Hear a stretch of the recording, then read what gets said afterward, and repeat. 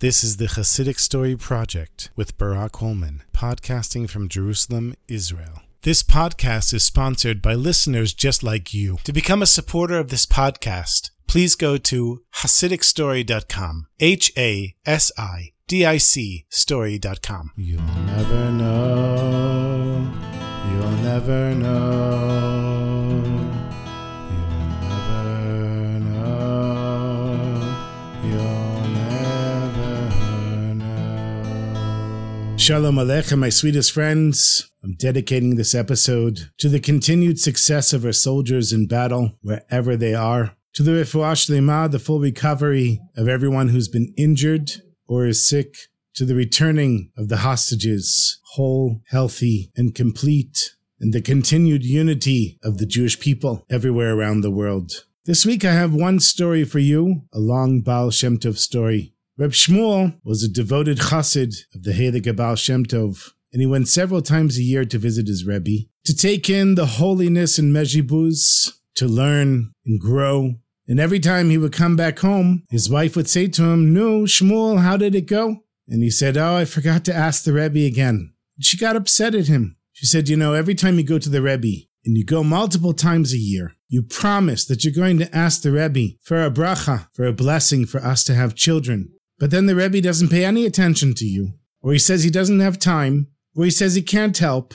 And it's not enough that with all of your wealth and all of the support you give to the Rebbe and his court and all of his chassidim, that the Rebbe can't for once do something for you. And he said to his wife, Chana, I feel it's a bit chutzpahdik. It's a bit audacious to ask the Rebbe for a bracha. The Rebbe for sure knows our situation, and I don't have to tell him anything. He already knows that we need children. But Chana said, Shmuel, you have to tell him to give us a bracha. Obviously, he's not doing it. And I'll tell you, Shmuel, I'm really fed up with this. We've been married for 20 years now, and we don't have children. If you don't ask the Baal Shem Tov to promise to daven for us to have children, then there's no reason to stay married to you. I'm going to ask for a divorce. And Shmuel loved his wife, and he didn't want a divorce. And he loved his Rebbe, and he didn't want to ask his Rebbe for a bracha. But the next time he went to visit the Baal Shem Tov, with a heavy heart, he approached the Rebbe, and right away the Baal Shem Tov said, Shmuel, I can see that something is weighing on you. What's going on? He said, Rebbe, my wife threatened to divorce me if I don't ask you for a blessing that we have children. Rebbe, we've been married for 20 years now, and we still don't have children. Maybe you could give us a little bracha. Help us out. And the Baal Shem Tov said, yes, Shmuel, I can help you. But are you sure you know what you're asking for?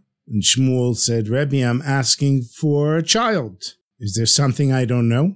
And the Rebbe said, yes, Shmuel. In order to have a child, you'll have to give up all of your wealth. You're going to lose everything. And that's a lot of money for a wealthy person like you. And Shmuel, he sighed. And he said, Rebbe, what's the point of having all this money if I don't have a child to spend it on? So yes, I agree, Rebbe. I agree to lose all of my wealth. But the Baal Shem Tov said you can't just agree by yourself. Your marriage is a partnership. Your wife also has to agree. Go back home and tell her my offer, and come back here and tell me what she says. So Shmuel went back, and he told Chana what the Baal Shem Tov had said, and right away she said, I agree. I'd much rather have a son than have money. Of course, I'd like to have both, but if I don't have a choice, we spent enough years being wealthy and not having children. Now it's time for us to have a child, and we can live without the money. So Shmuel returned to the Baal Shem Tov, and the Baal Shem Tov now gave further instructions to Shmuel. He said, when you return home, you're going to see that you've been wiped out completely financially, both your business and your home. But even though you've lost everything, I promise you, your wife will become pregnant very soon after. And as a result of losing all of your money and all of your possessions and your home, you'll have no choice but to wander around from city to city, begging for a crust of bread and hoping to find a roof over your head. And each time you settle down for a day or two, you'll be forced to move to the next city. And when you reach the last few months of your wife's pregnancy, you can both come to me here in Mezhibuz, and I will have a small house for you with a clean room and a maidservant to take care of your wife until she gives birth. And when Shmuel got back home, he wasn't surprised to learn that his house and his factory and his warehouses and everything that he had owned had burned to the ground. There was absolutely nothing left. Now, normally, he would have been devastated, but he knew that the Baal Shem Tov said this was going to happen. And so he wasn't upset, because along with the fire, he knew would be a child. And it didn't take long before Chana discovered that she was indeed pregnant. But by this time, they were wandering around from town to town, begging from door to door, not having food or a place to sleep. And it took its toll on the two of them. It was completely exhausting. Every time they found a place to stay, a day or two later, they'd be kicked out. Not having food, not having money, not having a permanent place to stay. It wasn't easy for the people that were formerly wealthy. But every day, they would see Chana's stomach growing, and they knew there was a baby inside. And when Chana was already in her final months, she said to her husband Shmuel, "You know, I can't really walk around anymore, and I'm concerned for the baby's health. I think it's time that we took up the Baal Shem Tov on his offer. Let's head over to Mezhibuz." And when they arrived, they found out that the Baal Shem Tov had prepared the house and the maidservant, just like he had promised. He said to Shmuel, "You can stay with your wife until she gives birth, and after the bris, after the circumcision, but then you will have to continue traveling and begging. Your wife and the child can stay here for 2 years until he's weaned, and then I will send Chana to you, and the child will remain here with me, and I will raise him as my own son." So the couple was very happy to know, first of all, their son would be born and be healthy and have a bris milah, have a circumcision, and that he wouldn't grow up in poverty and having to wander around like his parents. And not only that, he would be raised by such a great tzaddik like the Baal Shem Tov. What a schut, what a merit. They were certain that their son would grow up to be a great tzaddik like the Baal Shem Tov himself. And about a month later, their son was born. 8 days later, they had the bris milah. The Baal Shem Tov was the sandak, and they named the child Elimelech. Mazel tov! And after the bris, Shmuel said goodbye to his wife and his baby boy, and he set forth on his travels once again. The 2 years went very quickly, and it reached the point that Elimelech was weaned, and now it was Chana's turn to join Shmuel. But they were allowed to come back once a year to see their son on his birthday. And so the year passed, and they came back for his chalakeh, for his upshuren, where they cut the boy's hair for the first time at 3 years old, and leave his payas, his side locks. And the parents blessed their son. And the son, of course, didn't know his parents. And he looked at the Baal Shem Tov, who he considered his father, and said, "Who's that?" And the Baal Shem Tov said, "Those are your guardian angels, my son. They're the ones who brought you into this world. They're the ones that daven for you day and night. Once a year, they come and visit you." So little Elimelech, he grew up in the home of the Heilige Baal Shem Tov. And after his upshuren, when he was 3 years old, he was brought to Cheder. And very quickly, he retained everything that he was taught. He had a photographic memory, and he could take one thing and use it to understand another. And it didn't take long before they called him an Eloi, a prodigy, a genius. And the years went by, and every year, his parents would come and see how their son had grown 1 full year. And the Baal Shem Tov would wish them success on their wandering, and they would spend the next year wandering from town to town. The years flew by, and Elimelech reached the age of 18. And the Baal Shem Tov said to him, "My son, you have now come of age. It's time for you to get married." As the Mishnah says, that the ideal age for a boy to get married is 18. So Elimelech said, "Yes, father. What do I need to do?" So the Baal Shem Tov said to Elimelech, "I want you to go to a particular town." And he names the town. He says, "Go to the home of the Sofer, the religious scribe, and tell him that I, the Baal Shem Tov, sent you, and I want you to marry his daughter. Tell him that I want you to come here immediately to Mezhibuz, so we can draw up the engagement right away." And Elimelech, he took his traveling expenses from his adopted father and went straight to the town where the Baal Shem Tov told him. He asked around, "Where's the Sofer?" And when he reached the home, he stood outside and knocked on the door. He noticed it wasn't a very wealthy home. On the contrary, it was a very poor home. There was a mezuzah, but there was nothing very impressive about the house at all. It was a very simple, run-down home. And when the woman of the house opened the door, and he said he was there from the Baal Shem Tov, that he needed to meet her husband, she said he was currently in the Beis Midrash in the house of study, and he'd be back soon, that he was welcome to sit and wait for her husband to come. So Elimelech sat down and waited, and he's looking around. He sees it's a very simple home. and he noticed in one corner there was a young girl, maybe 16 years old, dressed in patched up rags, and he wondered to himself, is that my future bride? What amazed Elimelech is because he was raised by the Baal Shem Tov, and he was such a great Torah genius. For many years already, all of the wealthiest Jews had been coming and offering huge dowries for Elimelech to marry one of their daughters. But every time the Baal Shem Tov turned it down, and the bids got higher and higher and higher, but the Baal Shem Tov refused them all. And here he was, sitting in this rundown home in a tiny village, wondering, is this what the Baal Shem Tov meant? But then Elimelech reminded himself of what a great tzaddik the Baal Shem Tov is, and he knew better than to ask questions like that. So he just sat there patiently waiting for the sofer to return, and about half an hour later, an elderly man comes in the room. Elimelech stands up and explains why he's there, and the man simply says, very well, let's go. He takes the 16-year-old daughter, Elimelech, and himself, and they get in the wagon and make their way back to the Baal Shem Tov in Mezhibuz. The Baal Shem Tov greets them warmly, and right on the spot, they write up a contract for the marriage, the Tanaim. And then the Baal Shem Tov gave the Mechutan, the father of the daughter, enough money to buy a wedding dress and everything needed for the wedding. The date was set, and it was announced that the Baal Shem Tov would be performing the wedding himself. Now in Mezhibuz, whenever the Baal Shem Tov performed a wedding, all of the Hasidim and all of the students came. They didn't want to miss such a special event, because it wasn't every day that the Baal Shem Tov did a wedding. And not only that, this was the wedding of Elimelech, the Baal Shem Tov's own adopted son. And hundreds of people showed up, famous rabbis, wealthy people,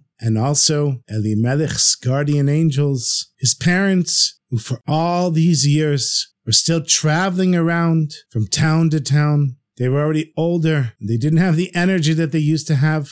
But what joy they had when they saw their son under the chuppah with the Baal Shem Tov. And all of the Hasidim are wondering to themselves, Elimelech is such a special boy.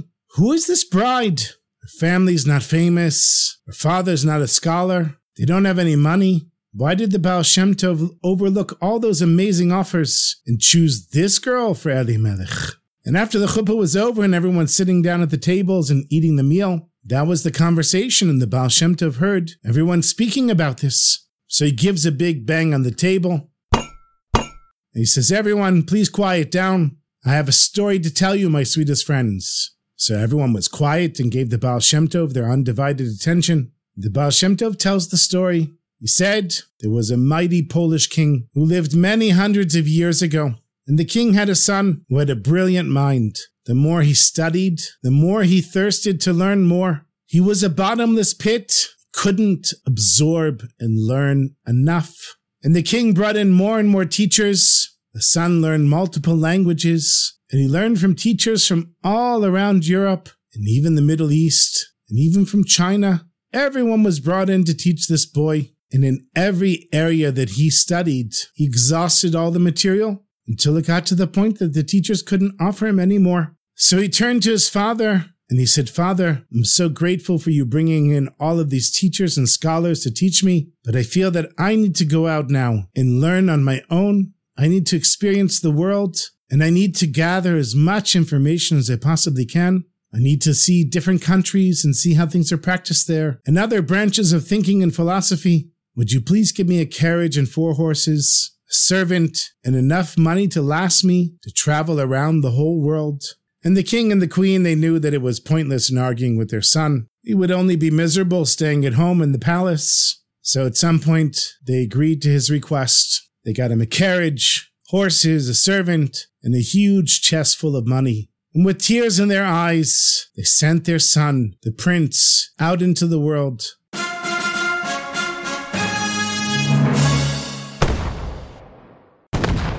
And he started with one of the bordering countries, visiting the universities and houses of learning, absorbing everything and anything he could.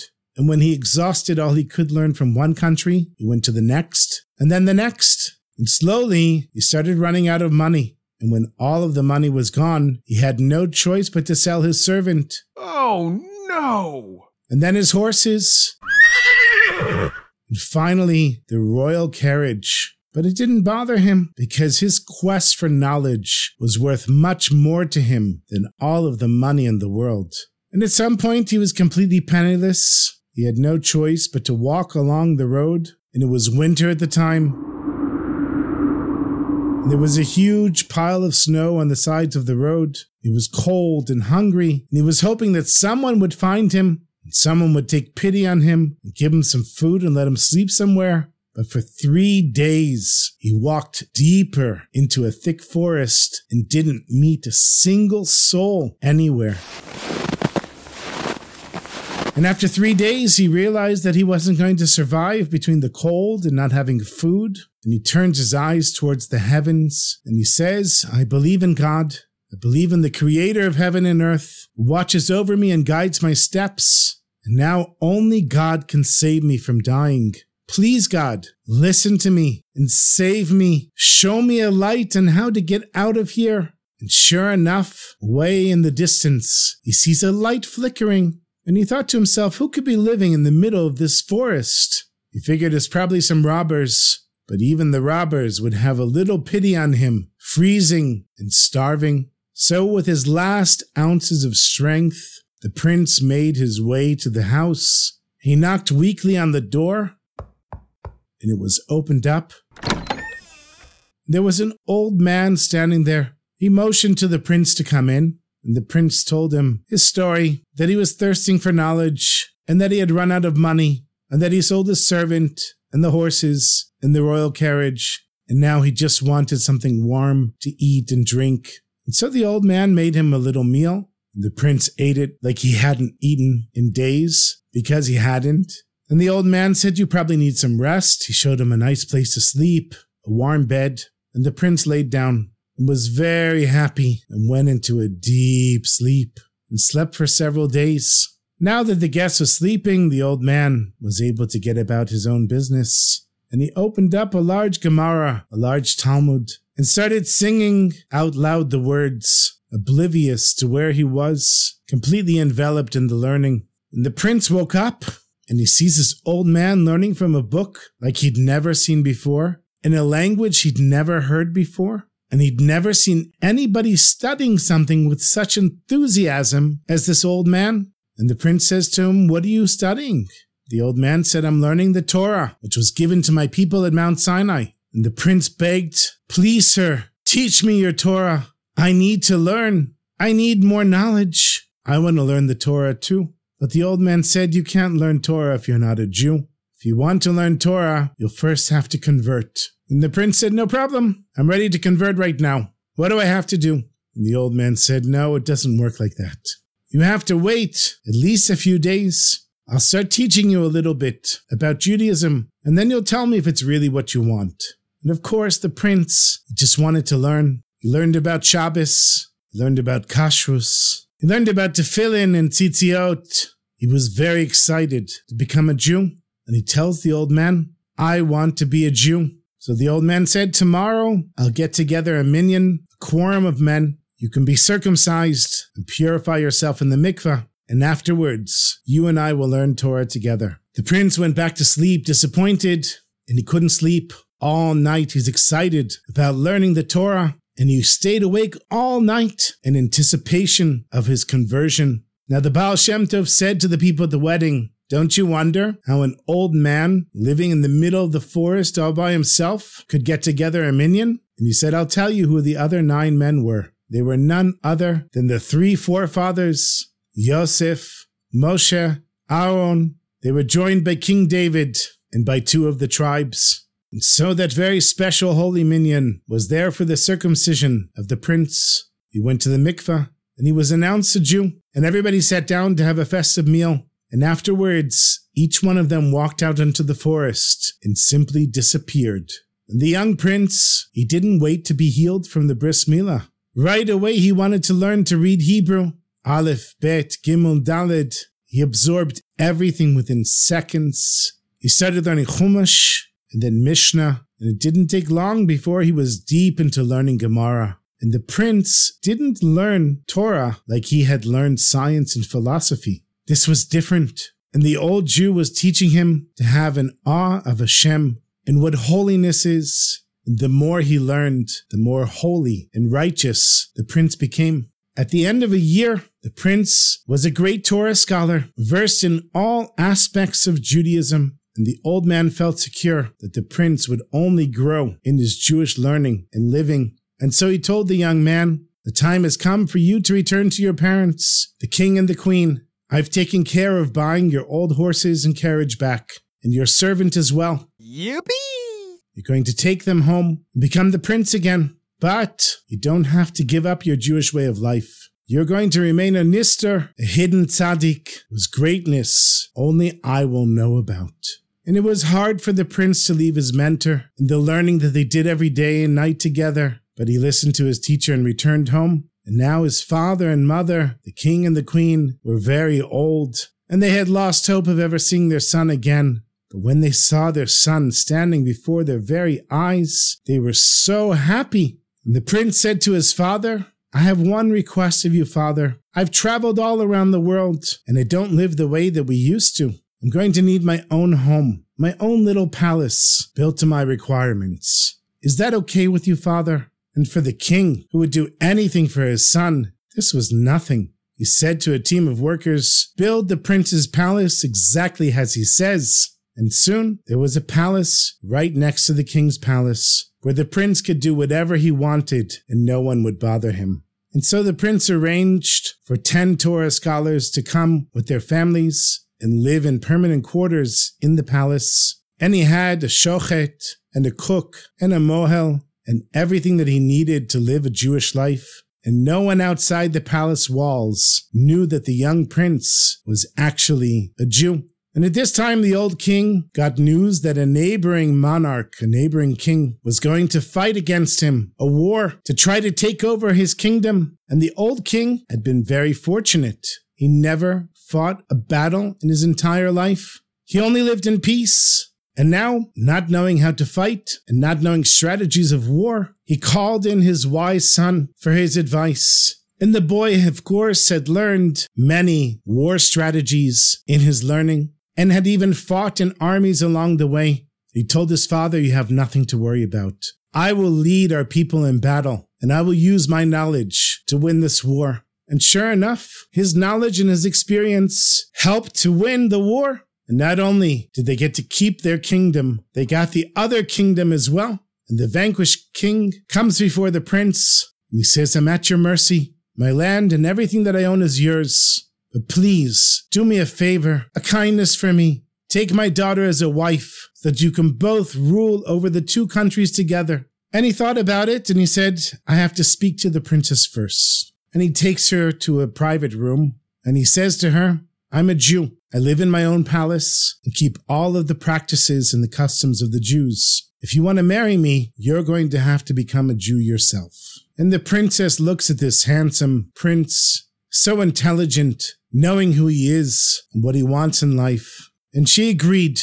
And so the prince sent the young girl to a Jewish settlement where she could learn about Judaism, begin to keep the laws of the Jewish people. And eventually, when she converted, they had a chuppah. And she became the queen, and he became the king. And they continued living in the prince's palace, where they could practice their Judaism privately. And they had many children, and those children became Torah scholars. And their children became Torah scholars. And they helped their fellow Jews whenever they could.